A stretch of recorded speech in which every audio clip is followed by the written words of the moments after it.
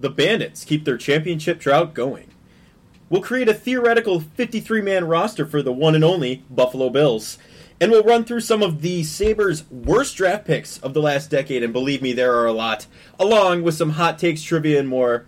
This is the Buffalonian Podcast. All right, let's go.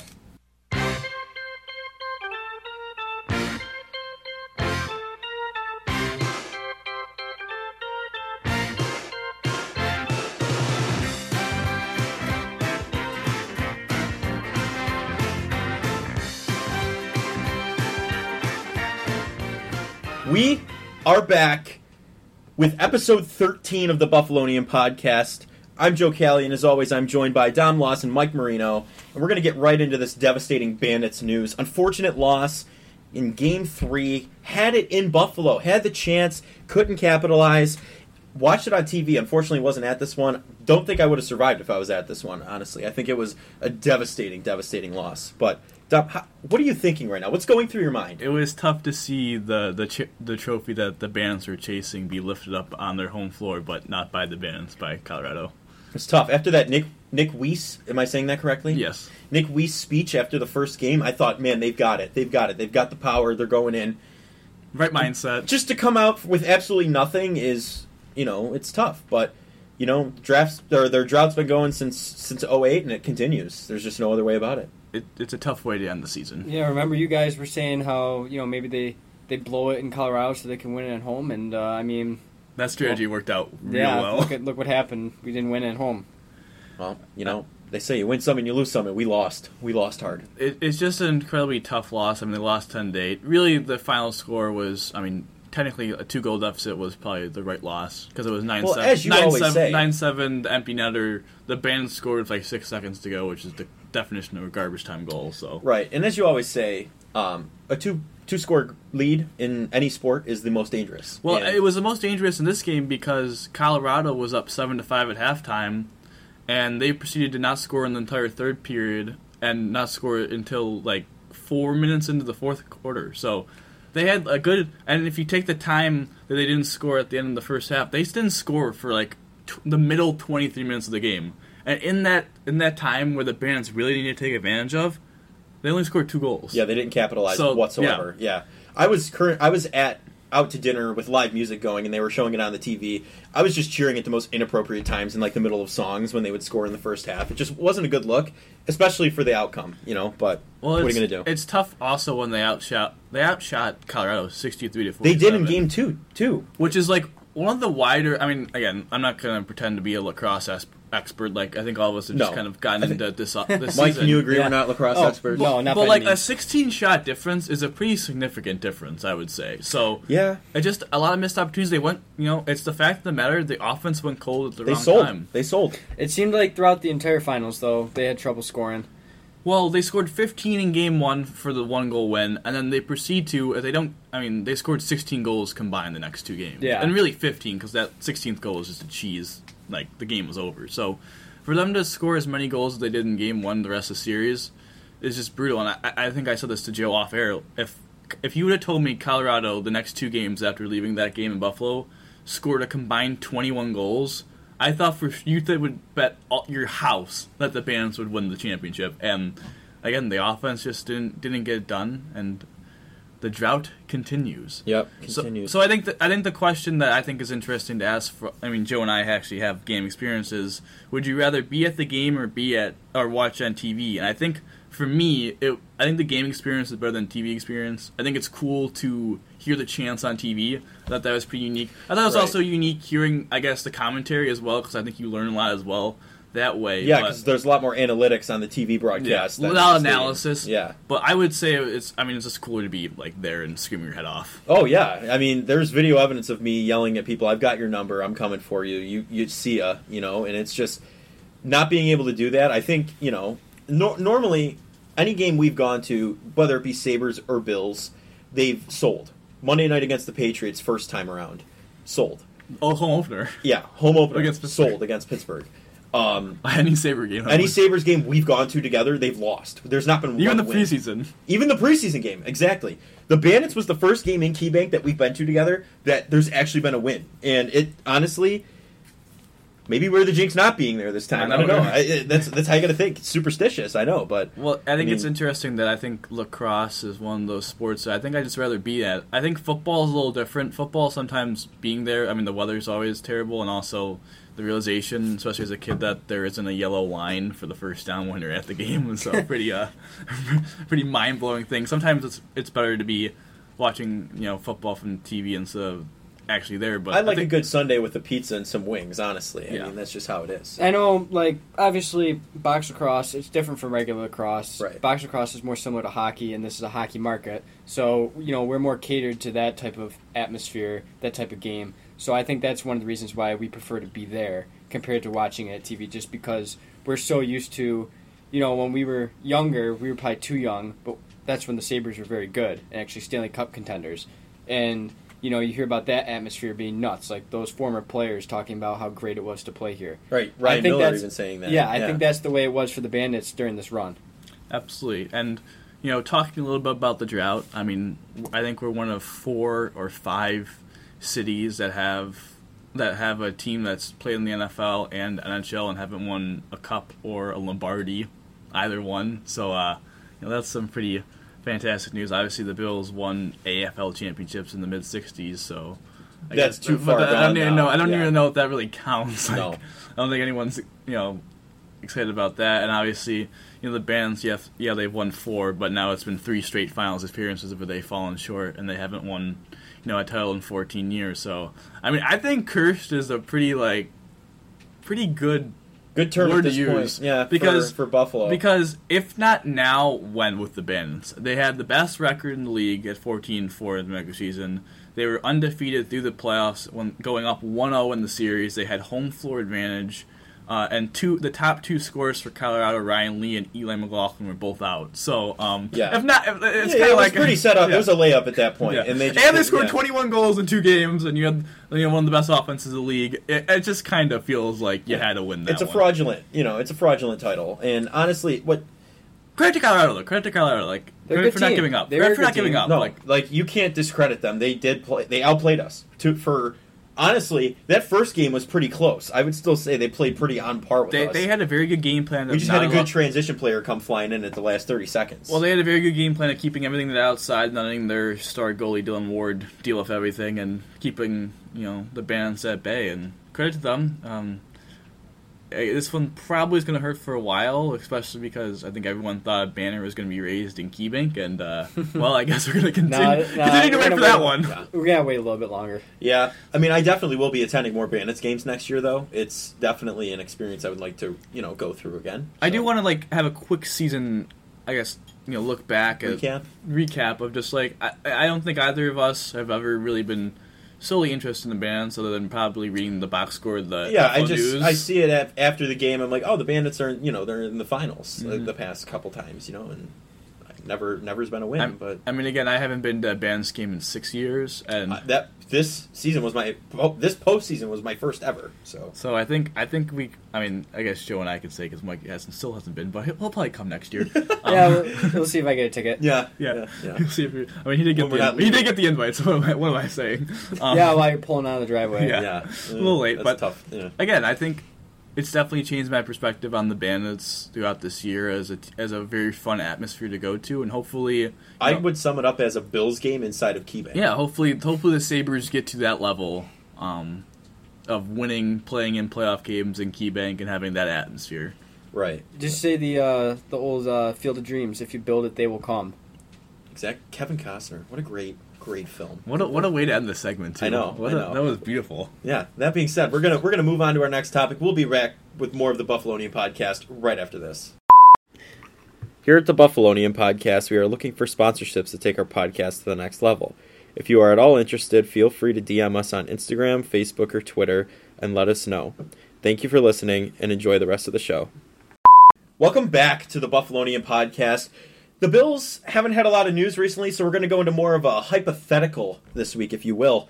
We're going to create our 53-man roster for the 2022 NFL season for yours truly, Buffalo Bills. But we're going to break it up into 2 pods. So this week we're going to start off with the offense, and next week we will continue with the defense. We're going to basically go through who's cut, practice squad, and who returns to the field to see the turf of New Era Field. Actually, Highmark Stadium. Sorry about that, guys. I was stuck in 2018 there. I apologize. It's all right. Everybody makes mistakes. So everybody has those days. Yeah, absolutely. Sorry about that.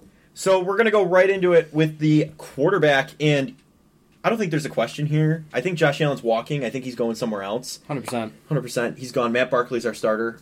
No, I'm just joshing you guys, literally. Josh Allen's our starter, and if anyone has an issue with him, you can personally take it up with me because he's the best thing to happen to this team in a long time. Maybe ever. Ever. I think he overshadows Jim Kelly by a long shot at this point. He is Buffalo. You think of even Ryan Fitzpatrick credited him with this. He is Buffalo. Well, just remember, Jim Kelly initially never wanted to play here. Houston Gamblers. He stayed in Houston. So it's interesting. Obviously, quarterback, the most probably important position in all of sports, not just football. Why they're the most paid? Yeah, they have the most important player in probably maybe the league, and Josh Allen does more for any team than he does for the Bills. So except he can't golf. We found that out. Yeah, found that off. But obviously, having Josh is important. Trading for Case Keenum is important. He got out of that problem, and that's my question. That's my question to you guys. Yeah, first of all, the Browns. Yeah, he's out of there. But how do you feel him versus Trubisky? Well, first, Keenum did say he's glad that a team wanted him, so good for him. Keenum, I think he's a little bit of a downgrade because I don't think he'll ever, again, probably be a starting quarterback. Right. Trubisky obviously was kind of a reclamation project of he could be a starter again. I mean, you look at it, though, if he does have to come into the game, wasn't there a miracle he pulled with Stephon Diggs? So he's got some chemistry there. So, I mean, you got to think about it that way, right? True. I think just overall Trubisky was more of a comparable to Josh Allen. He fit the scheme. Yeah, being able to use his athleticism to create plays. So that's like what we wanted. But we knew going in he was just going to be a 1 year, maybe a second year guy to have just because he was trying to redeem himself from Chicago. I hope he gets a shot at a starter over in Pittsburgh, though, but I think Pickett's going to take it from him deep down. Yeah, I mean, we'll see. Again, Keenum, I think, is a slight downgrade, but he's still a veteran in the room, has played a lot. Would be reliable. He could come in and win a game solid. I feel like if you need him to start the game, hopefully that never really happens. Other than if it's week 18 and the starters are resting. But I think he's reliable. Barkley, he's just the poncho swinging hype man. He'll be like the practice squad emergency quarterback. Barkley is the Davis Webb of this year of just being a practice squad guy, hype man, as you said. Yeah. Best friends with Josh, good locker room guy to have. Obviously, we went to the softball game. He was pretty electric. Yeah, he's a good team member for sure. He's always there to hype you up when you're not feeling it. He's Josh's biggest fanatic, if you will. He loves him. There's no Jake Fromm this year, so I think the quarterback room just kind of is very easy to predict. It's very easy, but it's nothing too bad. So that moves us into running backs. Yeah. What are you thinking with this? I think Zach Moss becomes a fullback or he walks. I think there are 4 running backs that make the team. Devin Singletary, James Cook, Tyrone Jones, who's fully special teams, and Zach Moss. Mine's the same, only mine is Moss is gone, and I'm using Duke Johnson. I don't think I realize they're all kind of the same. Right. But I think the offense we're going to run, they're going to be fine with just having all those guys. That's also something, though. I wonder how Dorsey's going to change what Dable was running. We've seen in the past, Josh Allen's kind of been our power runner anyway, and I don't think Zach Moss has really shown that when he gets the opportunity, he's really taking advantage of being that power runner. So I think I'm completely fine with having Singletary, Cook, Johnson be like that more receiving, elusive back type. Right. Obviously, Tyrone Jones is just special team. I don't think Duke Johnson makes the roster because I think James Cook made him expendable because he kind of just took his position of the receiving back and escalated it a lot. Also, I think it's just a fact. Zach Moss was drafted by this regime. If they're going to cut one, they're probably going to cut the guy that's just a 1-year free agent. I don't know. I think he can be on the practice squad, so maybe Duke Johnson makes it there. I just think they're going to keep Zach Moss around just as an ad. It's kind of to me, when we talk about the offensive line with Cody Ford, I just think he has so much draft value of getting drafted in the 3rd round that I don't think they're going to get rid of him. Right. And honestly, Dable's, he drove me nuts last year because it was legitimately, Zach Moss, we're going to try and pound you up the middle 3 times. And then we're going to have Josh run on 4th and 2. He didn't actually have a running scheme that was working. And he wasn't attempting to change it at all. He just started using Josh Allen. Well, Josh Allen is such a big body to be able to go up the middle there. Zach Right. Moss, he's big, but he's not 6 feet tall. Exactly. In Singletary, they finally started using the right way, is that shifty outside running back instead of pounding it up the middle, and he had a fantastic end of his season. That's the way it's got to go. We don't have that physical specimen like Derrick Henry. Well, you don't have a downhill runner either like Fred Jackson anymore. No. They're all shifty guys. It's just the fact that the Bills will get average to maybe above average running back play. Nothing more. No, the running back is the quarterback. Singletary is average at best. Yeah. Cook is just a rookie, but I think he'll make a mark as more of a passer than a rusher. Moss is just Moss at this point, and Tywan Jones is a special teamer. So again, they're going to get average to maybe slightly above average running back play, which is a little bit unfortunate because you don't want Allen taking all those hits, but that's what they got. Yeah, I felt more comfortable with him taking hits with Trubisky, but it's you got to keep him healthy. You can't overuse him. So, transitioning from the running back position to the wide receiver position, I have 7 guys making the team. When I was doing my 53, I had 6, and then I had a couple extra spots, so then I put it in a 7th. So, for me, I think it's clear that Diggs, Davis, Crowder, Shakir, and McKenzie I would consider to be locked at this point. So that's 5. Then I would just I think Kumaro is really important to the special teams, and I think he's a good locker room guy, so I would assume he'd probably make the team again. And then my 7th, if I had to, I put Marquez Stevenson, but I think that could also be a Tavon Austin for that to me is like the returner spot, because I don't think they're going to make McKenzie the returner. No. Maybe Shakir gets the reps, maybe. They're not going to make Hyde, so I think like the 7th wide receiver will be a returner. So it's either going to be Stevenson or Austin for me, and then maybe Hodgins. He's probably competing with Kumaro for that 6 wide receiver slot, a.k.a. the touchdown Jesus blocking wide receiver and special teamer. Yeah, no, I mean that's why we brought in Tavon Austin to compete with Stevenson, because I think they want to shift away from McKenzie being returner rather than making him that slot receiver that Cole Beasley was. Yeah, and honestly, I really like the pickup of Jamison Crowder because he's underrated. He's underrated, and Beasley, I understand he had a rib issue. There was no yak with him last season. He would drop right to the ground as soon as he made a catch. Granted, he was the third down guy you went to, no matter what, but I think Crowder is going to help. And McKenzie, they'll get that yards after catch you need out of that slot gadget receiver, Well, I think it's interesting. I think the NFL has shown you that they value Josh Allen more than his wide receivers in the aspect of Emmanuel Sanders isn't signed.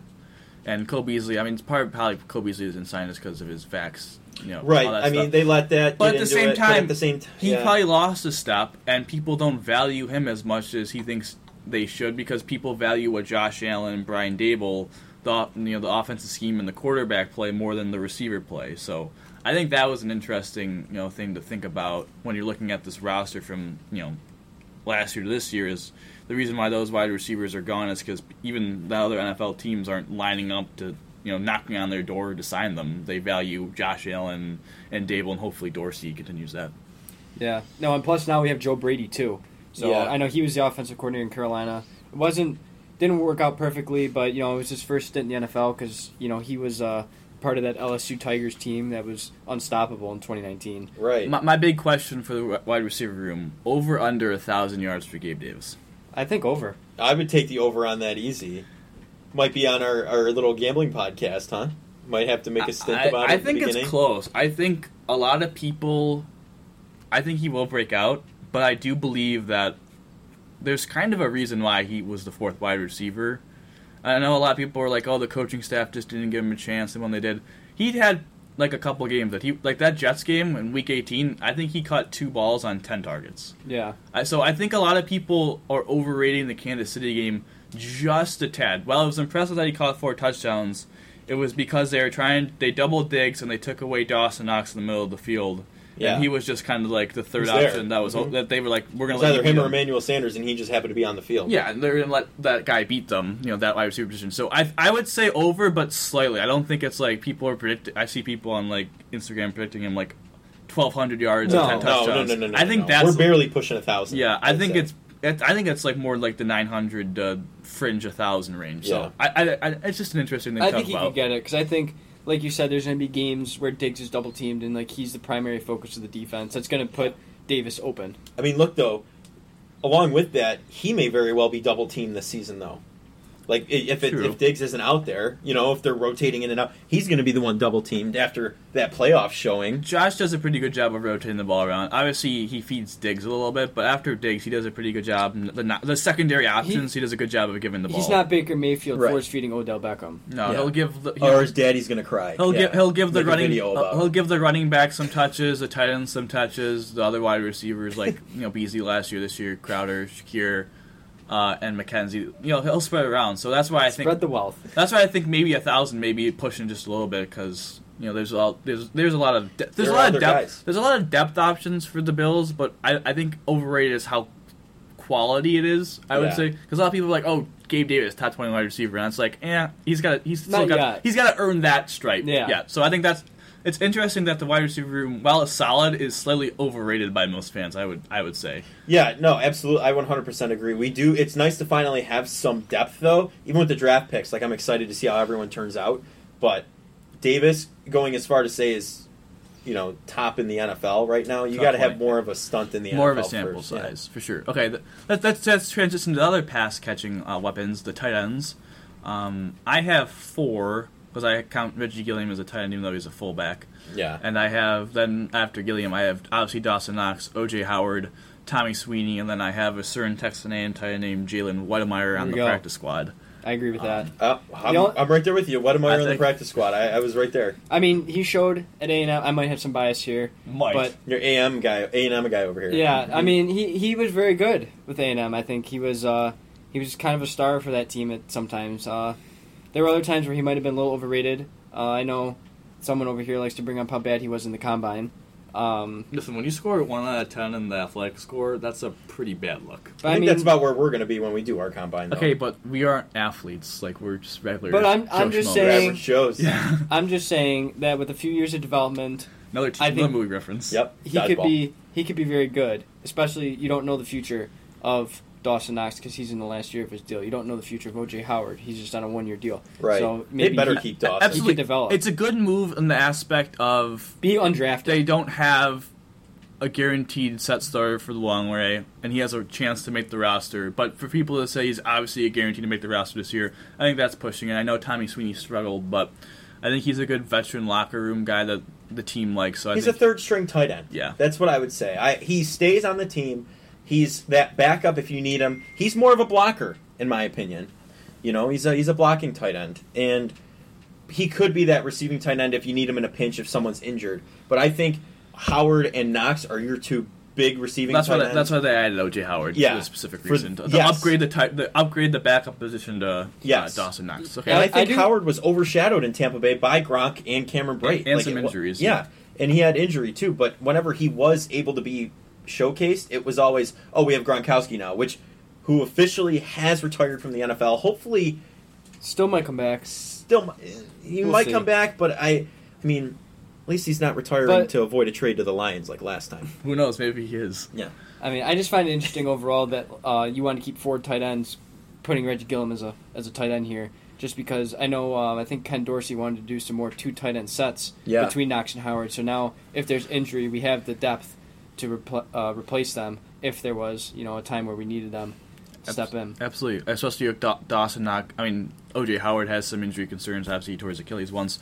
And, Dawson Knox broke his hand last year and missed 2 games. So. Still threw a touchdown with a broken hand, though. He's also electric. He's also had moments where he's been banged up a little bit. He was banged up before OTAs this year, during OTAs, I should say. So he's definitely not the perfect healthy tight end all the time. So it's good to have some depth there. Let's transition to the final position. We're just going to loop the offensive line all together: the guards, tackles, and centers. The O-line. Mike, I've been saying my number, saying my players. I'm going to give you the time to shine. Take it away, buddy. Come on. Yeah, no. He's got his list out. Spreading the wealth. Spreading the wealth. Josh Allen. No, I mean, I think obviously the starters are pretty set in my opinion. We have Dawkins, you have Saffold, you have Morse, you have Bates, you have Spencer Brown. That's what I have. Yeah, that's my crew right there. Maybe the only one you could argue is that right guard spot. But yeah. I think the consensus is Bates is probably going to be the starter. Mm-hmm. Then after that, it gets a little interesting for me because I have Questenberry as backup. I have Tommy Doyle still as a backup. I have Greg Manns. Big home run guy. Yeah, no, I have him staying on.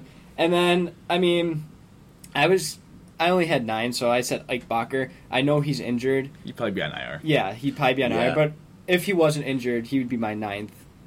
I'm going to be honest with you, that doesn't sound too far off. Who would you replace Ike with? Honestly, the only one I was thinking was the Greg Van Rotten, just because he has starting experience. Like, I know he's not the best. No, but he's had that play time before where he understands what's going on. I know you might be thinking, like, why wouldn't you say Cody Ford? That's I think Cody Ford. I think he's had 3 years. I don't think he's shown any signs got of being. Promise. I think it becomes the thing again with Moss of a second round pick. I think there's a. He's got more draft value than anything. Yeah, he is draft value. So I mean, my 9 are the same, and then I put Ford in for Bacher because I have Bacher in IR. Yeah. And then Luke Chenault, the 6th round draft pick. I believe he was 6th round. Can't remember if you're 6th or 5th. I think you're correct. Out of Vatek, the offensive tackle, I think he's going to be on the practice squad, because I think he's competing with Tommy Doyle for a spot on the roster as the really raw, needs to develop offensive tackle, but we don't want to cut him because he could possibly get picked up. I think the Bills are just super paranoid that they're going to get another Wyatt Teller,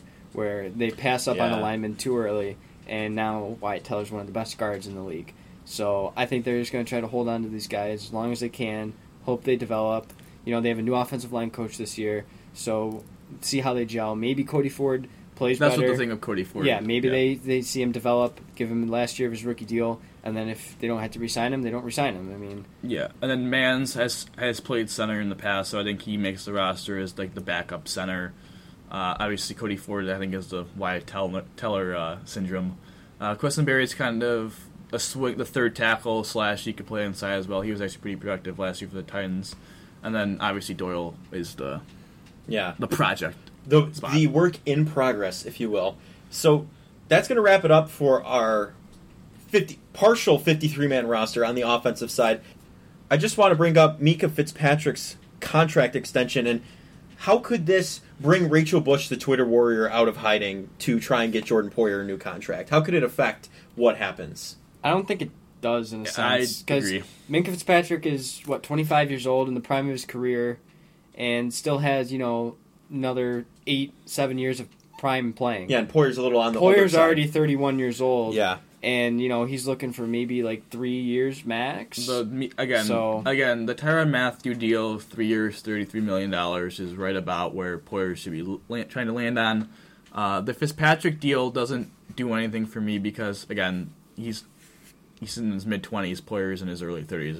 There's a 5 year There's an age gap. Yeah, there's an age gap. That's the only thing hindering it, I feel. The only person that would be interested in Mika Fitzpatrick's deal is Derwin James' agents, who's a safety out of from the Los Angeles Chargers.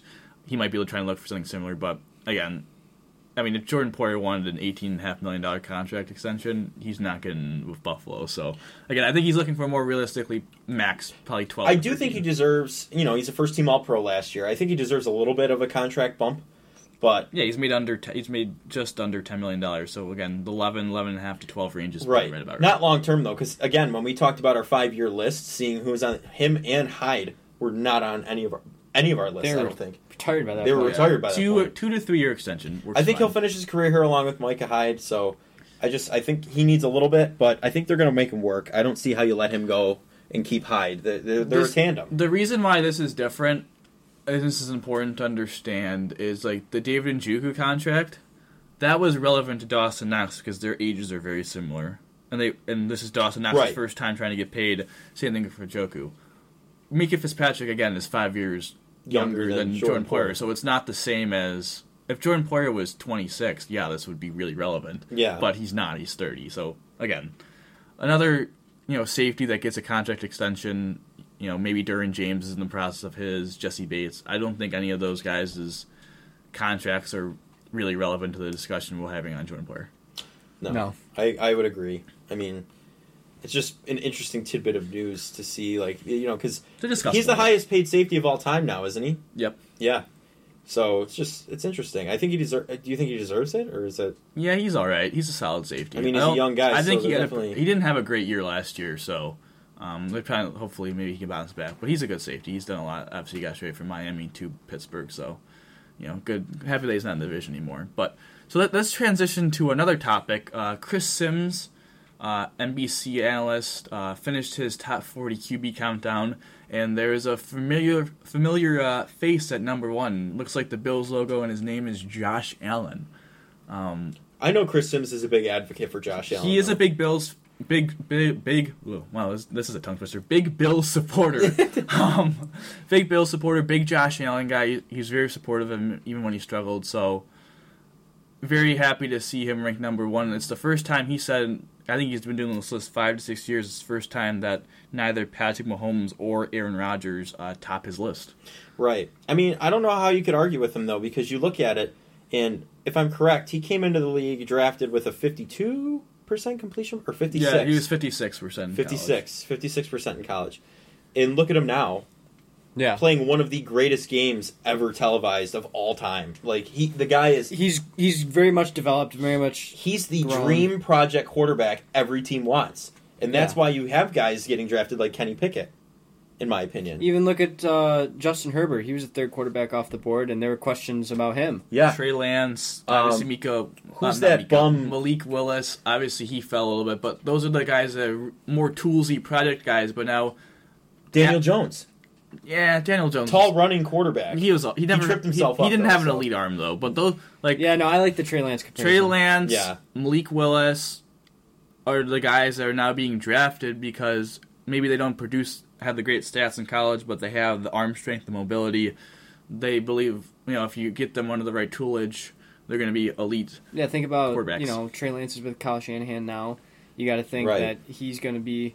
That's probably one of the best offensive coaches. Is there any news on Garoppolo in that situation, or no? They think he's going to be traded. He's not cleared to throw yet. They think Lance is going to be a star. Garoppolo is going to be I guess traded. The only thing is if they don't get rid of Garoppolo, he's in the final year of his deal anyway. Well, Garoppolo ranks 20th in Sims' list. I have the top 20 in front of me. I think another interesting conversation is how many quarterbacks in this list that the Bills actually are going to play. A lot. Josh Allen obviously is one. I mean, he's relevant. We're not going to play him, but Patrick Mahomes is 2. Joe Burrow is 4. Aaron Rodgers is 5. Matt Stafford is 6. Lamar Jackson is 10. Deshaun Watson is 13, but I don't think they're going to play him because of all those allegations. 15 is Ryan Tannehill. 16 is Kirk Cousins. 17 is Baker Mayfield, another kind of question mark. And then 18 is Mac Jones, who they're going to have to play twice. That's a lot of that's quite a list of names, especially the top 6. They play everyone except Herbert. So. Right, and Herbert we will most likely see in the postseason. Possible postseason. We almost did this past season. If they tied Vegas, which it was looking like it for a minute. It was looking like that. If they tied them, we would have played the Chargers at home. Again, it's definitely an interesting conversation. With this list of, it's awesome that Allen's won. It's also like, wow, a lot of really good quarterbacks that the Bills are going to have to be ready to play. Well, and also, just an update on the whole NFL Deshaun Watson thing. They said that they're looking to indefinitely a large suspension for him. I saw that come out the other day. So I don't think I don't know how long the suspension will be, but I can probably... They just keep coming. More civil suits keep rolling in. I could probably guarantee that the Bills will not be playing Deshaun Watson this year. No. So. And I think who will be playing? Jacoby Brissett. Yeah, I don't think Baker will play them either. No, they kind of closed the door on that one. Yeah, classic Browns. And now, the Browns, So, textbook. Again, Chris Sims, I think an interesting list. It's cool to see Allen above Mahomes. It's nice to see the Bills get some national attention. That's good. It's been, honestly, good in the media. Every commercial as a kid, it would be Patriots. It would be, Green Bay. It would be everyone else. And now we're seeing Bills apparel on commercials. It's nice to see the attention finally on us. Yes. Because it's deserved. Yeah. There's more attention on the Bills because of what Bruce Smith did to Tony Baselli. Oh, boy. So Bruce Smith, obviously Hall of Fame defensive end for your Buffalo Bills. Fan favorite, most career sacks in NFL history, had 200. That's still unbelievable. He faced off against Tony Baselli in the 1996 AFC wildcard game, which the Bills got upset. I believe they lost 30-27. And in that game, Baselli went head-to-head against him on 34-43 plays at one point and only gave up 2 pressures, and Smith only finished with 2 pressures and 3 tackles. And what's relevant about that is that was one of Smith's 2 years as being, Defensive Player of the Year, had 13.5 sacks in the regular season in 96, so he got completely shut down. And Bruce basically just went off on him being Tony Baselli being elected in the Hall of Fame because he only spent 7 years in the NFL, so short career, and that he was the left tackle, which would normally be the blind side for most quarterbacks, but the Jaguars did have Mark Brunell, who was a left-handed throwing quarterback and was also an incredibly mobile quarterback. So Bruce Smith believes that helped Baselli. Also, he doesn't like that Baselli's a main thing of his Hall of Fame candidacy was that game against Bruce, and Bruce has been on record to say like other left tackles who aren't in the Hall of Fame have had good games against him. It just creates a bad precedent. At one aspect, yeah, you could agree with that, but Tony Baselli was really good for 7 years. And yeah, it shouldn't matter how long you play. If you're dominant for a short period of time, like truly at the top, then you should be recognized for it. Yeah, especially like 7 years I think is long enough. Obviously, if it was like 3 or 4, yeah, I think he shouldn't get in. But like, are we going to really tell me that Terrell Davis doesn't belong in the National Football Hall of Fame, even though he was an MVP, ran for 2,000 yards, was a Super... He might have been a Super... I think he was a Super Bowl MVP. There's a lot of guys that retired early. Yeah. Look at Barry Sanders. I mean, only I know he played 10 years, but he could have kept going. Again, at the same time, still barely hit double digits. I think I agree with, like, you don't want to set a bad precedent, but I think Tony Baselli is the wrong guy to go after, especially because he dominated. I mean, it just looks pretty petty, I'm not going to lie. I mean, honestly, I don't think you can judge off of time spent, because you could have an extravagant career in a short amount of time. I mean, but it is definitely a factor how long you play and how much you can achieve. Like, all of these records, Tom Brady's making, like, oldest player in the, you know what I mean? Like, all of that stuff. No one else is going to be able to, you know what I mean? Like, well, it's like Eli Manning for me. Eli Manning is like top 10 in passing yards, but does anyone really believe that Eli Manning was ever like the best quarterback? Was he ever the best quarterback in a single season ever in the NFL? That's the question. Well, look at Troy Aikman here. He never put up any great stats. I saw a thing where Tom Brady has more passing touchdowns since he's turned 40 than Troy Aikman had in his career. I would believe that. The thing saving Troy Aikman was that he had 3 Super Bowls. Like, 2 against us. If he didn't win any Super Bowls, is Troy Aikman really a Hall of Famer? Yeah, again, I think it's a relevant topic. Obviously, you don't want to get in a bad precedent, but again, Bruce Smith, even from a Bills fan's perspective, doesn't look fantastic in this little splat. No, I can see the pettiness of the comments, but I mean, he definitely a guy he could get heated over. There's history there. I can understand it, but yeah. Again, it's tough. It's probably a tough thing for Bruce to talk about because he got dominated, and he's probably one of the reasons why the Bills lost. And that was Jim Kelly's last game, I believe, because I think he retired in '96. Yeah, Jim Kelly only had 11-year career. So and he's in the Hall of Fame, yeah. Yeah, so it's an interesting talk about the Hall of Fame. Interesting to see two now Hall of Famers firing at each other a little bit. One of them being a Buffalo Bill. So definitely interesting to talk about. But that is the end for our Bills discussion. Pretty long day, starting a new trend here at the Buffalonian. Oh, yeah. And we are going to be back with some Buffalo Sabres talk right after this. Here at the Buffalonian Podcast, we are looking for sponsorships to take our podcast to the next level. If you are at all interested, feel free to DM us on Instagram, Facebook, or Twitter and let us know. Thank you for listening and enjoy the rest of the show. We're back with the Buffalonian Podcast, moving forward with our Buffalo Sabres talk, and we're going to wrap up our discussion about these player grades. So we have 5 more players to talk about. Got Zemgus Girgensons, Cody Eakin, Kyle Poso, John Hayden, and Anders Bjork. So no, I guess, high-profile players here, but, they still got to get graded. They still did something for the team this year. So, what do you guys...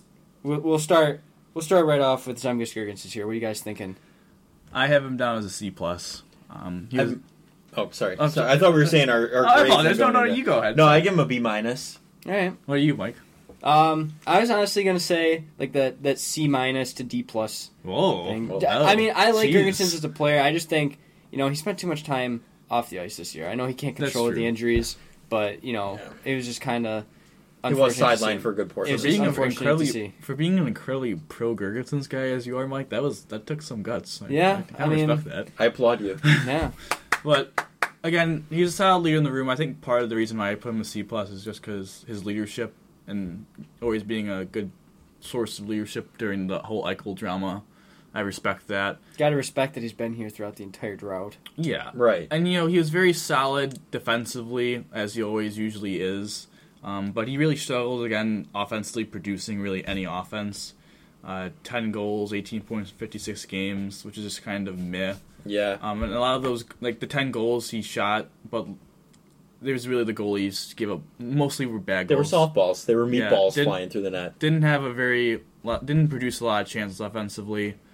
Has 1 year left on his deal at just over $2 million. So, if the Sabres want to trade him next deadline, I think that's he's one of those guys that goes for a second or third round pick. Surprisingly enough, because they could 50% retain his salary to make it only $1 million, and that's pretty affordable for a lot of contenders. And overall, he's just the definition. If you look up in the dictionary what a replacement player is for the NHL, Zemgus Girgenssen's an image of Zemgus Girgensson pops straight up. He's a definition of replaceable. Right. I mean, I'm right there with you. I was teetering on C plus, B minus. I mean, it's pretty much the same thing if we're looking at letter grade. But, I mean, as you said, 56 games, 18 points to his name through the whole thing. It's just, honestly, with him being on the bottom six, it was when he was on the ice, he was, the leadership guy for the bottom six. It was halfway decent, if you will, but nothing stellar, Just a very solid player. Why did you grade him so low, Mike? Yeah, what made you go D plus? I said before, like, the injury, that just kind of held him back for me. Plus, I think he's a solid fourth line player. Other than that, I don't think he should be in any other role. Like, he's obviously not. He was a first round pick, so I think at one point he was expected to be a top six player, and like he made the All-Star game. He was an All-Star at one point, but overall, I think you were talking about replacement player. I think he can be a replacement player. I do love Zemgus Girgensson. He's one of my favorite players on the team, but at the end of the day, it's kind of like I feel like he's been here throughout the entire drought. Maybe he would benefit from a change of scenery. Yeah. I'm going to ask a question here. Has he been very injury prone in his career or no? Not. Yeah, he had the I can't remember what year it was, 2 years ago. Or yeah, like the one year he missed the entire he year. Injured himself. Yeah, he one year his he missed the hamstring. entire year. I think it was the COVID year, if I'm not. Yeah. I don't know if it was the COVID year. It was one of those. It was last year. Was it last? Okay, it was last year. I remember he blew out his hamstring in one of the first weeks of training camp. He blew it out. So yeah, he's one of those guys where he's the definition of replaceable, as I've said. And the only reason he made the All-Star game was because his entire country voted for him. Yeah, that is accurate. Oh, it's not because of his ability. Not because of no his play, ability backing. No. Yeah, I mean, he's just solid, and he's definition of replaceable. And he's also one of those guys where I don't like when people say that he should be the fourth line center. I actually think that's too much for him. I think he should just stay on the wing. And he'll be above average defensively, but he won't be elite defensively, which you probably would want in that checking role. So I think that's definitely a spot. He'll be on the team next year, but that's a spot after that year when his contract is up, a position where the Sabres should look to improve. So yeah, and I mean, he found just one more thing. I mean, he found his success really next to Rasmus Asplund during the even strength and shorthand ice time this season in those 56 games he played. Yeah, absolutely. He played very well with Asplund, as does a lot of people, because Asplund's pretty solid. But another common line might, as you say, Kyle Poso. Let's go around the table like we just did with our grades, but this time let's start with Mike. Mike, I'm giving the man a B. Ooh, a B. B plus. Yeah, I gave him an A. Another really just a solid defensive forward, but this year actually broke. I mean, it's kind of weird to say he had a breakout Sabres year as his career in the Sabres, but I mean, he did. He tied his career high with 45 points, career high with the Sabres with 21 goals. And this is a guy that last year had 2 goals and 13 points in 35 games. Kind of like the Jeff Skinner treatment, was kind of just assumed to be washed, and for him to come back with a mid 40-point season, 20 goals, be still an effective, really good leader and an effective defensive player. Yeah, it's really nice. Honestly, his leadership carries that grade for me a lot. He really, the turmoil of that franchise as a whole, it's just detrimental. You start losing that much in a season, for consistent amount of time, like the Sabres have. It's just you need a guy like that. He was the light at the end of the tunnel, and he put the team on his back in a lot of situations and led them. And he rowdy. Sorry, I'm having trouble speaking here, but he got him rowdy and got him riled up. It's just funny to think how back in 2016 he was the top free agent available because everyone rumored Stamkos, maybe he comes to Buffalo. So he did he did visit with the Sabres. Yeah, but I think everyone knew Stamkos wasn't leaving Tampa. No, that was just to get the money up. Yeah. Correct me if I'm wrong here. He did get an award at the end of the season, correct? He got an award for the Sabres as just the Sabres award, the Rick Martin Award. He was in the running for Bill Masterson, I believe. Yeah, the Masterson. He was like the finalist for the team. The team's representative, as I should say, like for the Walter Payton Man of the Year. Yeah. Okay. But no, you got to give him credit because I thought his career was over when he was in the ICU. Oh, a few years back. Mm-hmm. So I give him credit for sticking it out because we look at the contract and be like, oh my goodness, that's such a bad deal. But in reality, it's actually very beneficial to us because we're struggling to hit the cap floor right now. Yeah. I mean, he's the guy you saw after every goal someone scored. He's going around patting him on the helmet. Just really, he's an all-around good guy, I think, and that's someone you need on your team. Again, as Mike alluded to, the $6 million does help the Sabres this season of making the cap floor. And also, I think it's relatable to Skinner in the fact of if he was making $3 million, everyone would talk about how great of a contract he is. He's obviously overpaid, but that doesn't make him a bad player per se. Yeah. And I think it's another Gergensen situation where I doubt they would trade him at the deadline because of his leadership. But if next deadline he wants to go to a contender and they retain half his salary to make him a $3 million player, trading a Kyle Poso if he has another season for $3 million to a contender, that could fetch you a nice little value. Yeah, nice little pot of money, if you will. Nice little pot of money. So again, Gergensen's all right, solid. Oposo, really good season. And now we go to the cream of the crop, Cody Eakin. Best hair in the league, though. Yes, I when I was researching for this topic, I saw that. I was like, absolutely electric. Joe, we'll start with you. What was your grade for Cody this season? I mean, I had him at a C+. C+? Mm-hmm. Well, I had a plus next to his grade as well. I had a D. I had a F+. The only F+? The only thing... I don't think it was that bad. Dude, he was the worst player the on only the thing... team. He was the worst, but I don't think it's... No. Okay, maybe, yeah. He was one of the worst players in the entire National Hockey League. The only thing you can give him credit for is his face-off ability. He was the best player on the team in face-offs. Congratulations for having a nice head of hair and being halfway decent on face-offs. There were times in overtime he would take the face-off in overtime, win it, and then just go right off. He only had 12 points the entire season. Anything other than those two things... He was terrible. Yeah. And the only reason why I give Kevin Adams a pass on signing him is it seems like he was a Ralph Kruger guy. So do you think... Adams gets a slight pass on that, but he was the worst player in the NHL for the 2 years of his contract with the Sabres. Do you think there's any wiggle? He's gone? No, dude, no. I'm not even entertaining the possibility that he's coming back. Yeah, he's just gone. If he's coming back, we're doing a pod. I am doing probably a 15-minute rant of how you're going to do a Hinostroza with me. You want to know? Well, this is justified. He's actually bad. No, you want to know something? You could bash him on how bad he is, like in the NHL. If he were to play like a bar league game, how absolutely dominant, disgustingly good. Congratulations, you'd be good at bar. You're not good at sports of the National Hockey League. I'm just saying how you had to give. He is a professional NHL player. Like you think. Oh, McDavid level and like McKinnon level, like he's still very good at what he does. It's just not at the tier we need him to be in the NHL. Yeah, no, he's done. He's done. Fun fact though, Joe and I went to the St. Louis Blues game in April and they lost 6-2. That was Cody Eakin's final game before he got injured and never played again for the Buffalo Sabres. So congrats to that, Joe. We saw Cody Eakin's final game in his Sabres uniform. So a little fun fact. What if he does come back? What are you going to... You said you're going to have a podcast. What are you going to even say? What are you going to speak? I don't think you're going to be able to. You know what? I'm just not going to speak that into existence anymore. I'm not going to even, preview what I would say because it would... I don't even know if I would say anything. I think I'd just bash my head against the wall. So I'm going to mix these last two guys up because they're kind of kind of irrelevant players, but whatever. John Hayden and Anders Bjork.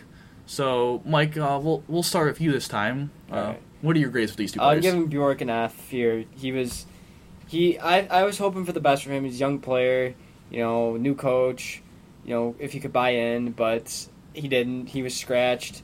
When he did play, he really didn't show anything. He's buried in the bottom six. He just didn't show any growth. And, if Taylor Hall didn't have that no trade clause, we probably could have gotten something a little bit better from Boston. But he was never going to come to Buffalo if he didn't give that. No. What did you put for Hayden? I'd give him like that D minus D. The only thing I give John Hayden credit for is I do like the physical brand that he brings. Oh my god! I know I get bashed here for liking physical players and gritty players. But no, I don't. I'm no right there one with you, pal. I like that he led the league in fights or led the team in fights. No one bashes you that you like physical players. I duct taped his name on the back of my Jack I think you Eichel need bodyguard. Does he have the ability, put the puck in the net or do offense? No. But that's not his role. No, but you can't have a guy in this NHL that does that. You just can't be a productive team and have a. No, like I do agree with you. I think you need players that have more of an offensive playmaking standpoint. My point. So I don't bash you for the fact that you like John Hayden's physicality. I bash you because you think he's actually an NHL player that the Sabres should have on the actual roster. Which no, maybe you should have a skill set of physicality with an actual player that can actually play, like Pat Maroon. Yeah, perfect example there. Again, I gave an F for Bjork and a D- for Hayden. Hayden for us was a funny meme because we, would make bets if my brother who has celiac to eat a Timbit if he scored a hat trick. He did score the one game we were at, so that was kind of exciting. Maybe he's a decent player for Rochester as kind of a veteran player down there, but just because you get have a lot of hits and you take a lot of penalty minutes doesn't mean you deserve to be on the team. Sorry, 84 penalty minutes, 55 games. Rob Ray, though, would be impressed. And then Bjork, just really disappointing. He had a pretty decent end of the year after being traded, and I think a lot of people were excited for him, and he just crapped the bed. 8 points in 58 games, and he has 1 year left on his contract, so he's either getting traded or they're going to waive him to Rochester, which may not be the worst for the team. So, again, Joe, I'm sorry, I skipped you. I apologize. I mean... Oh, it's a D-, F, whatever. I think a D- is an F. I don't know if there is such thing. It's just, like you said, you can't lead this team in fights and think you're going to earn yourself a spot, like actually helping the team win. I get it. I love to see a good duke out on the ice as much as anybody, but I can't get behind. If you're getting killed on the ice when you're on the ice and you do one fight, that doesn't make you worth the money you're making. No, but would I rather have his name on a 15 than Jack Eichel's name? Yeah. So but nothing stellar, if you will. Both players are very, very mid. I mean, yeah. Bjork? Both players, though, are in fact better than Cody Eakin, though. Yeah. I will say that. Statistically, yes, you could say that. Anything, yes. Yes. But I mean, Bjork is still, he's not anything special. 58 games and 8 points. You know what I mean? Like, there's nothing too crazy going on here, so it's just, Both are not good, but it was a fun little, I'm trying to think, 5 to 6 weeks of us doing player grades, maybe even more than that. It was a fun little adventure to do for the Sabres, and we're now going to move on to a different talking topic. Obviously, the Colorado Avalanche are up 2-1 as we're recording this podcast on the Tampa Bay Lightning in the Stanley Cup Finals, and they were the worst team in the National Hockey League in 2016-17, and now 5 years later are playing for a chance, 2 games away from winning a Stanley Cup. I think they might do it. They're my bet to win. I'm going to be honest with you. No, they looked pretty good. The tough game last night, but I think they're going to bounce back. Obviously, the Sabres were the worst team in the NHL a season ago. Not this season, but the season before that. Yeah. So I just kind of want to talk about what the Avalanche did with their roster that was constructed at that time to get to where they are now, and what the Sabres need to do with the roster they had roster they have now, I should say. What do they need to do? If I may, can I kick this off? Sure, sir. So the Avalanche, they gathered people who were in their 20s, pretty much at this point. They got people in the core range. Yeah, the core range of 20 years old, and that's exactly what you want, and that's what I think this Kevin Adams has been trying to replicate. We have a very young core of guys. I don't know if you guys heard this or not, but there is a possible trade looming, a rumor, for Patrick Kane. It would be for a first and second round pick and Jack Quinn. No, that was worth it. So those were rumored trades for Patrick Kane. The answer to that question is absolutely not. Didn't he want to finish his career here? He might have. I mean, he's 2 years away from unrestricted free agency or whatever. Yeah. He could do that. He would up the age range. He would up the average himself. You know how you were talking about the age stuff? Yeah, we got to keep it low. I don't know if that really fits your mold. But I like what you're talking about. How they added players for their core. At the time when they were the worst team in the NHL, Nathan McKinnon, he only had 53 points in the whole 82-game season. He wasn't the Hart guy we see now. A lot of it's development as well. Mikko Rantanen's on that team. Gabriel Landeskog. Eric Johnson's a solid defenseman. JT Comfort. They had some pieces in order, but they had to make the right moves to add pieces and subtract some pieces. They had Matt Duchene on that roster. They traded Matt Duchene for the motherlode, getting the 4th overall pick, which ended up being Bowen Byram. Obviously, them finishing worse in the NHL, unfortunately, they dropped to 4th overall, but they got Cal McCarr, who, as we're recording and looking around, just won the Norris Trophy. Maybe very similar to what the Sabres just did with Home Power. One can hope. Yes, one can really hope. And then they also traded Tyson Barrie, who was their number 1 defenseman for that season, for a guy in Nazem Kadri, who filled the second-line center role, just had an 87-point season, and is probably going to get, paid in the offseason. So I think that's something that the Sabres had to look at. And they also, again, good job developing, good job drafting, obviously, McCarr, and then the trades of Kadri. They also traded for Ryan Graves, who was a solid player, Devin Tays, Andrei Burakovsky, Grubauer, when they had him, Francois, who was the backup goalie. And now they traded for Kemper after they let Grubauer go. And I think the trend that you talked about is really important with the 20s, is all those guys were in their mid-20s that got traded, were RFAs, and they went after them. They traded 2 seconds for Devin Tays, who was now one of the best who was one of the best, undervalued. Right. Andrei Burakovsky, undervalued by Washington, they traded him. He's now a 60-point guy. Valiy Nichushkin, undervalued throughout the league with Dallas. Science of Colorado is now, a hot commodity. They've done a good job of finding those diamonds in the rough, per se, and actually making impacts through, making smart RFA trades. That's something that the Sabres should look at. Yeah, no, I completely agree. You said it to perfection here. Like, they went to guys that no one really thought were going to be like those contributors on a cup team. So who... I guess I'm going to present a question here. Like, do you guys think, what can Kevin Adams do in order to try to acquire players like that, like between RFAs and maybe some free agents that'll be under the radar this year? I'll go. So I think, first thing, they need to draft well. If they're going to keep all 3 of their first-round picks, they need to, and all those second-round picks they need to be able to draft well and develop, which is always key for any organization. They also need to figure out, it's kind of important this year, maybe next year, to figure out what players are a part of the future and what players are not. Mm-hmm. The Colorado did a good job of figuring out that Matt Duchene, not part of the future. You gotta give Matt Duchene credit, though. He had a pretty good year this year. Yeah. Yeah, but they got... No, he needed to go. No, he needed to go. He was a toxic locker room guy. Kind of like Jack Eichel a little bit. Yep. Tyson Barrie, one-way defenseman. Yeah, he put up 50 points, but they're like, honestly, we're not going to win a lot of him. Let's move him for an actual player. So it's kind of like, with Victor Olofsson, is he a guy that is a part of the future or not? If not, he just had a career. Do they sell on him now? Right. If his value the highest? His value is high right now. I mean, you could definitely, get something for him, but it's if you personally, if you were Kevin Adams, do you see him as the future? No. And that's an important conversation to have. It's important to look at the roster they had just a season ago and look how much turnover they had and a lot of positive happened. Sam Reinhart was the leading scorer, then Olofsson, Dahlin, Mittelstadt, Taylor Hall, they traded him. Ristolainen traded, Jack Eichel traded, Tage Thompson broke out, Jeff Skinner bounced back, Montour got traded, Cousins is hopefully a stud, Riley Sheehan's gone, Oposo bounced back, Miller's going to be gone, Aspen's solid, Eric Stahl got traded, Lazar got traded. I know I'm like rattling on, but there's been so much turnover, but there's been so much positive in just this last 12 months. It seems like the first time in a while there's been a solid calendar year for the organization. They draft Owen Power. That was the right decision. They trade Eichel away for Tuck and Krebs. They trade Eichel, Ristolainen, and Reinhart for the combined of Isaac Rosen, who's a solid prospect. We'll see what happens. 2 other second-round picks, 16 and 28 in this year draft, a 6th-round pick because that was Robert Haig. Devin Levi, who's one of the top goaltender prospects now. Alex Tuck, who's a top 6 forward on a really good contract. Peyton Krebs, who's a solid prospect, kind of getting in that range as well. And then Olofsson increasing his trade value. Quinn and Peterka taking those massive jumps.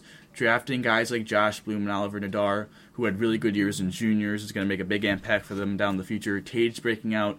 Cousins, transitioning from winger to center. So a lot of positive that's happened. And I ask the question now, is this the most important, calendar year in the 21st century ever for the Sabres? Maybe at least the last 15 years. Yeah. Since the Drought era, I do believe this is very important because we're coming to the point where we're starting to get hope.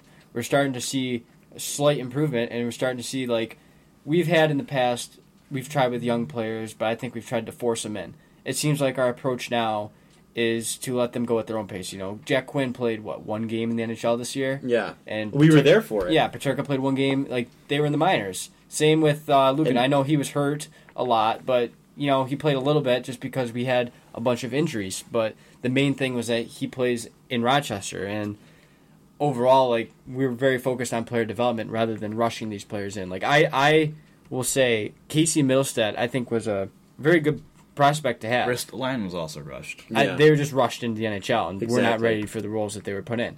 But at the end of the day, like, I agree, we had to hit on these picks. I know we have a lot of them, but it doesn't mean we can afford to miss. No, and quantity does not mean quality. Exactly. Yeah, this isn't the Ryan O'Reilly trade. No, and I think one spot specifically that we really, really need something is a goalie. We need an elite goaltender. Yeah. Because you have Craig Anderson, and then you've got... We haven't had elite goaltender since Ryan Miller. No. You hope Levi is that guy, but again, the Avs did a good job of trading for Grubauer's rights. He was kind of an undervalued guy as the backup in Washington behind Braden Holtby. They signed Pavel Freskar, who's a solid backup. And obviously when Grubauer left, they traded for Darcy Kemper, who's now their starting goaltender. So they did a good job of understanding how important that position was to get right, and they took assets and they went after it. That's what I think the Sabres have to do. I know it seems a little Tim Murray-ish, but you can't. I'm not saying don't sell the farm and trade all 3 first-round picks for people. But Yeah. if someone's giving you like, I think we've talked about this before. Give away one maybe or something. maybe, but you know? like you have to be willing to part away with those extra second-round picks if you could get an RFA like a Jesse Puljujarvi. Yeah, like, think about it. These picks aren't going to contribute for another 2 to 3 years. And, you see the mid-round picks don't contribute for 3 to 4, even maybe 5 years. So if you can get a player that can contribute now, we're trying to make a push to the playoffs now. We've waited long enough. Like, pull the trigger. This year's the year. You like you said, the 2020, what would it be, 2022 calendar year? 2021, 22. 12 months from now. Okay. This is the most important because you're going to know what the 3 first-round picks are. Mm-hmm. You're going to know what happened with Owen Power's first year. You're going to know if Cousins broke out. And you're going to know what happens with Krebs. Yeah. This Maybe is the there's most other important moves. year. I think this is the most important year because they got to have, it's been a while since they've even had a positive year, as we said. Now, can they do back-to-back positive years, or are we going to do a positive then a negative? You can't go. You have to go move forward. Yeah. You have to, I think Even if it's a little steady increase, like it might not be a huge jump, but you got to keep going, trending in the positive direction. I think the main thing is just buying into what Kevin Adams and Don Granato are doing. I don't think it's like a we've seen in the past how 2 years they get rid of a coach, 3 years they get rid of a general manager. Like, trust the process. I think you got to give Adams and Granato a few more years before you can really determine if you got to make that change. So far, it doesn't look like it. They've done a pretty good job. It looks solid for now. Very promising. But again, they have to understand, don't be Tim Murray and be like, oh, this is the time to go for it and trade all your assets. Part way of some of the assets, because you could... expendable assets, part ways. You need to figure out your core, and you need to figure out players that you're able to trade outside the core, and you need to figure out what you need to add to said core. Talk about the goaltender, talk about the right shot D-man, talk about maybe another top 6 Darcy forward. Kemper is a free agent. All right, don't do that. do not do that. All right, so we're gonna transition. That was a very, very in-depth conversation, I would say. So let's transition.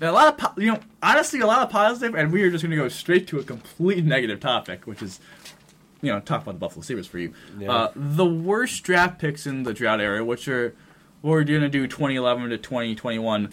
I don't think any of us are gonna talk from 2018 on. Jack Quinn's too early to talk about.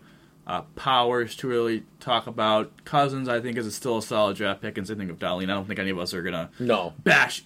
Even also Rosen's too early to talk about. So those 5 first-round picks are too early. And also Ryan Johnson's also in that mix. I forgot about him. So 6 first-round picks. Those guys are off the board because it's just too early to talk about. But 2011 to 2017 is definitely a lot to talk about. Joe, I'll start with you.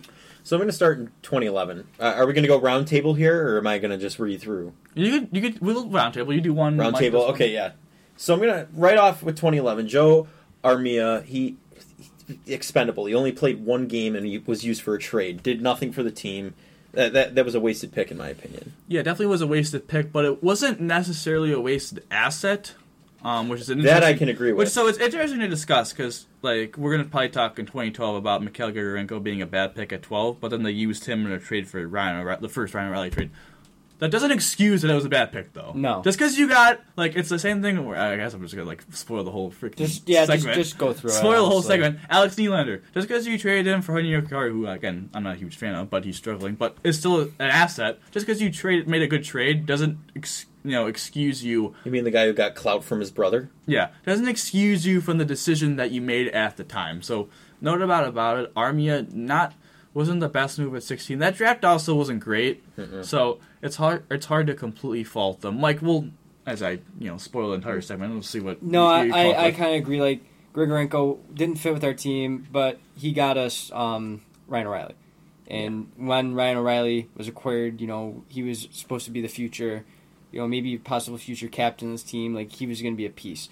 Same with Zadorov. Like, didn't work out here, but was a piece to trade.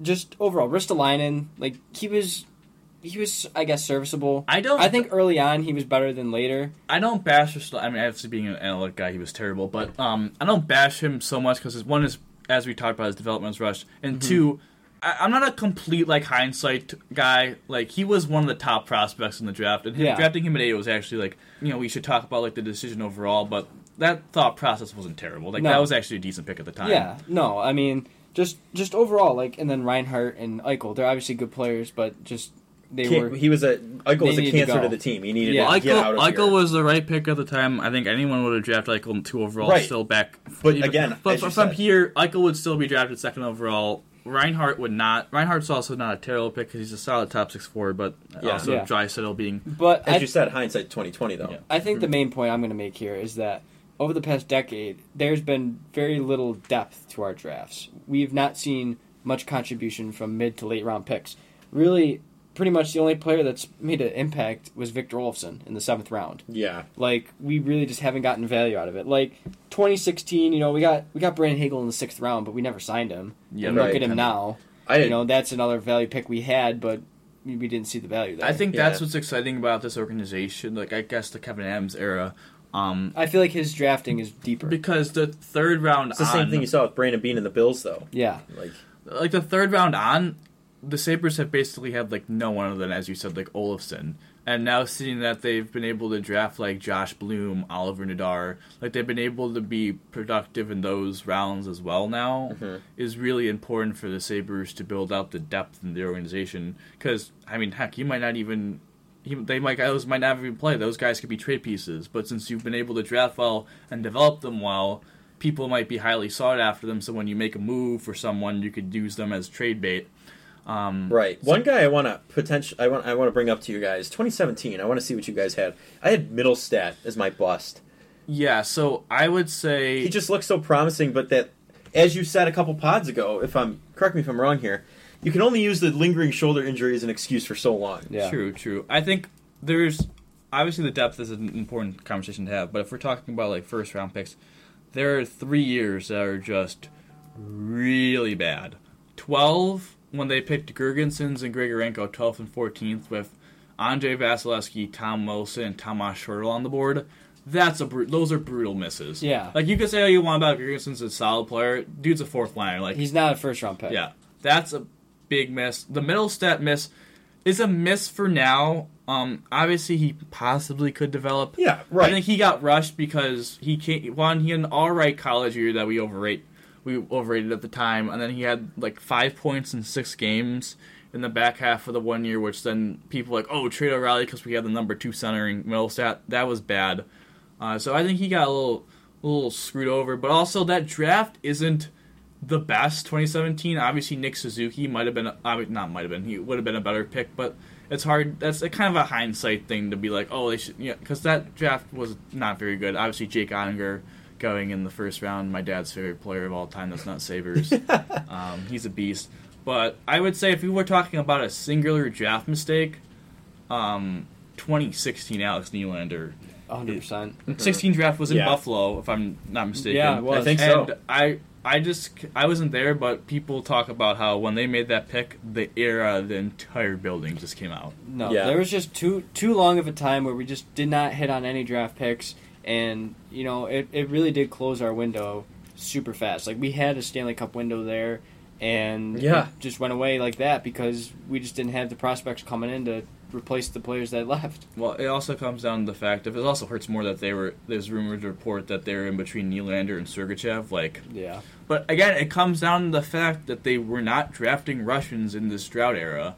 And because they weren't drafting Russians, they weren't going to draft the Russian on the board, the top Russian on the board, and Mikhail Sergachev, who's a top 4 D-man for a Tampa team that's obviously gone to 3 straight Cup finals. And they're in the finals right Yeah. now? Yeah, So- but just remember, he was also a trade because he was by Well, Montreal. I know he was traded, but my point remains that if they weren't, discriminating against Russians, he might have been on the team instead of Nylander. Everyone knew that was a bad pick at the time. It's like, we picked Nylander over Sergachev, and also Charlie McAvoy and Jacob Chipper on the board. So 3 premium defenders that everyone was high on that draft over Nylander were picked.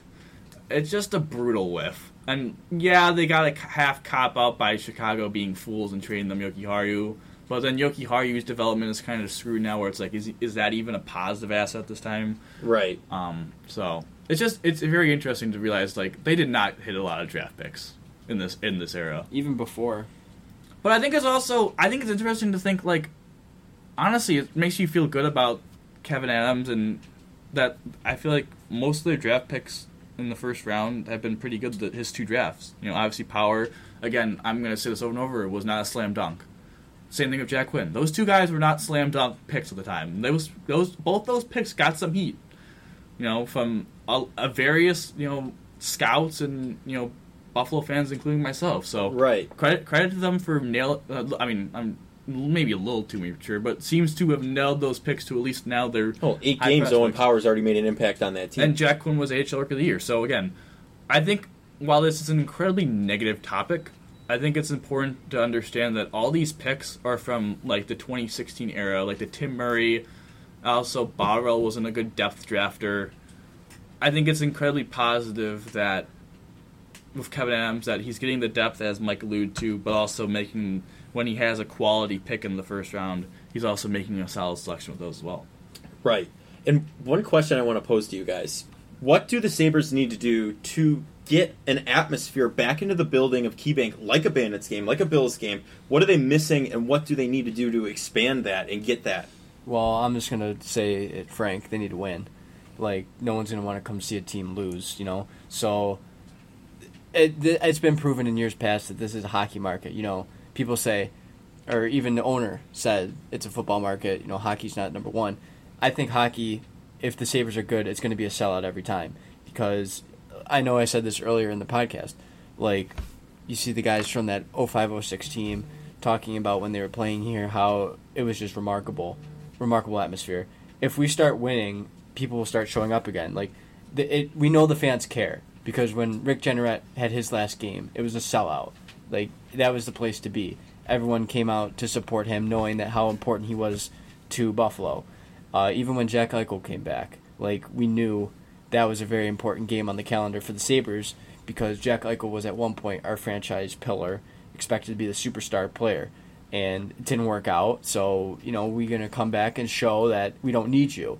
And overall, it's just what the Sabres need now is Rick Jenneret's gone. No one's going to care about Jack Eichel coming back anymore. No. Well, no, I still think they would. Not to the same extent as his No, first it's time not back. going to be that return game like it was. We need to start winning games, presenting a good brand of hockey that's entertaining. They need to be consistent. Exactly. Because they've gone on a couple streaks this season where they've won 3 games, 4 games in a row, and it's exciting to see them come back home after a road series. But then you go and they lose 6-0. It's such an issue. Well, that's what happens when you have a young team. I think that is also something people need to consider, and I need to consider personally. Well, I don't know. winning cures all pain, so I think that is just number 1 on the bucket list. 2, I think Mike alluded to, of having a team, a hardworking team, fighting for a specific goal. I think this year was just to get better overall, not necessarily make the playoffs. I think the fans really bought into that. Yeah. Not having the expectation of making the playoffs, but showing some improvement. We almost did, too. That was the best part about it. I mean, it was not almost. I mean, there was a long pace, shot. But I think it's also just showing another positive year, as we talked about, the first positive year in a while. First year that we're like, at the end of the year, it's like, oh my gosh, I can't believe the season's over. It's kind of, I want to watch more of this team. I think another year that would be productive. I think an important thing for the ownership is, 1, they need to invest in a good game day experience. I think they improved. I think, obviously, my dad isn't a huge fan of the bands, and some of the bands weren't, the fantastic. It doesn't help that the acoustics in that arena. Yeah, but it wasn't a bad idea. Worse. Those were not a bad idea. I actually did think the overall game day experience improved. I think the arena could use some updating. That's too. that's my other main thing, is that the ownership needs to spend money into renovating, keep banking, and making it a better, again, game day experience for fans. Keep investing that. Also, when this team hopefully has another positive year and now is ready to start taking the jump, spend some money. I don't want to see a team that, even when they become good, is like, actually, we're going to spend $10 million under the cap so we can make a profit. That's what got the mid-2000s Sabres in trouble. Yeah. That they had a cheap owner, and that's why they couldn't sign those. When your players that you developed hit the market, they want to get paid, and when you're not willing to pay them because you are cheap, that is really unfortunate. Right. And it's a huge turnoff to the fans. Yeah, and I think, honestly, one thing I said was, which leads us into what's next on the docket, and finally on the docket, Rick Jeanneret had a special evening where his banner was raised into the ceiling, the stratosphere. Ryan Miller, when the season starts, I know it's like news now, they should make an event out of it. No, that'll be a sellout game for sure. Yeah. He was very important to this team. I mean, we had Hasek, who was, I think, the greatest goaltender ever play. Right. And then we had, we go right into pretty much Ryan Miller. So Brown was good too. Yeah, but I have a Miller bobblehead from the early 2000s. Yeah, but I mean, like we were pretty blessed to have two great goaltenders. If only we could have them now. Yeah, like just overall, he was very important to Buffalo. I know the ending probably wasn't the best, right? But overall, like, he was very important to this team, and it's well deserved that his number 30s were getting retired. Oh, absolutely. Well, I think what's important with Miller, and I think this shows when you're talking about also how do you get the fans more involved, is when you have guys that seem to be very nice human beings and also solid players, it also helps. Like Alex Tuck seems like a very genuine, nice guy. Yeah. Kyle Poso, Dylan Cousins. Those guys seem like they're generally nice people. They root for each other and all that stuff. Jack Eichel, honest to God, never felt like that. Yeah, he did some nice things in the community, so I won't completely bash him, but he always kind of, his behavior always seemed like he was kind of a jerk. Arrogant. Reinhardt had a little bit of that. Ristolainen had a little bit. So when your core players are guys that aren't necessarily, like, great people, so it makes it a little bit less fun to root for them, that impacts the fans at the end of the day. So now, when you're building this core and you're having very likable players, it's easy to root for a likable player. Just a simple fact. Like, it's easy to root for a likable player. So, right. Again, Miller shows that, and hopefully they can get more of that. But Miller, I just gotta say, sorry, Aaron Dell, man. Can't wear number 30 anymore. He's gonna have to figure out a new number to wear. No, yeah, he got chastised for that one. I think Ryan Miller always holds a special place in my heart because he was my first Sabres jersey. Mine too. So yeah. Well, I'm just the oddball here. I guess so. Yeah. I had Jason Pominville. Okay, that's not a bad one at all, though. Yeah, no. Well, anyone from that, it's funny now. Anyone from that era, you could say, "Oh, my first jersey was Pominville. My first jersey was Vanek," or any guy from that era. Now people are, unfortunately from this generation are going to say, yeah, my first jersey, Jack Eichel, Rasmus Stalainen, Sam Reinhart, Sam Skirgensons. So it's a little unfortunate. But again, holds a little place in my heart. Obviously, it was surprising to understand that he has the most games started as a goalie, most saves, and most wins in franchise history. Obviously, Hasek, you just kind of would assume would have those marks. Because he did play for a considerable amount of time as well. So you'd assume he would have those, but he doesn't. Again, wish they could have won a Stanley Cup with him behind the net. Both of them, honestly. Should have. Both of them had shots. Should have in 06. 2006, man. Yeah, that was the year to do it, and it didn't happen. So that was. You gotta respect Ryan Miller, 5th round pick out of Michigan State, 1999, is the all-time leader in wins for an American goalie at 391. And Mike alluded to it. It had to be tough for him to not only have to follow in the greatest goaltender of all time shoots, but also have to compete with Marty Biron, who was a solid goaltender at the time for playing time. So he really got to get a lot of valuable experience from Biron, and then filling Hasek's shoes seemed probably to be an impossible task, but I think he did it very admirably. And unfortunately for him, when anyone does like an all-time list for the Sabres, he'll never be the goaltender. It will always be Hasek. That's a little unfortunate for him, but again, he's definitely a good guy to have his jersey retired, and definitely deserves it. No, and that, like you said, will be a sellout game when they promote that, and more events like that, even if it's not necessarily retiring someone's number or anything along those lines. No, it's just nice to see because, anytime I go to the game, I look up in the rafters, you see the French Connection, you see Pat LaFontaine, Hasek, like, those are great players, but I never got to see him play. No, like I saw Ryan Miller, our guy from our childhood. I saw him play live, and, like, I remember him and all that, so it's nice to see. Yeah, absolutely. A win for our generation. Oh, yeah, for sure. All right, well, that's going to do it for our Sabres topic. Another long one for the day. We'll be right back with the rundown right after this. Here at the Buffalonian Podcast, we are looking for sponsorships to take our podcast to the next level. If you are at all interested, feel free to DM us on Instagram, Facebook, or Twitter, and let us know. Thank you for listening, and enjoy the rest of the show. Welcome back to the Buffalonian Podcast. We're going to give you a quick rundown on some Blue Jays and some Bisons for this past week. So we're going to start off with the Blue Jays. In the 7 games after debuting on the pod, the Blue Jays are 2-5, and they end up splitting the 4-game home set versus the last-place Orioles. Then, the Blue Jays needed a comeback on Sunday to avoid getting swept by the visiting Yankees, my personal favorite team, by the way. I don't want to lie to you guys and say I'm a Blue Jays fan, because personally I'm not, but they have now dropped the opening game of the road series versus the White Sox 8-7. They finished the road series in Chicago to play the weekend series in Milwaukee. A big home series versus the red-hot Red Sox starting Monday. Pains me to say that. The Blue Jays, after this week's disaster, are now 38-29, and the Jays are still in second place in the division, but are now a whopping 12 games back from the Yankees. And they're only 1.5 games up on the Sox and 2 games up on the struggling Rays.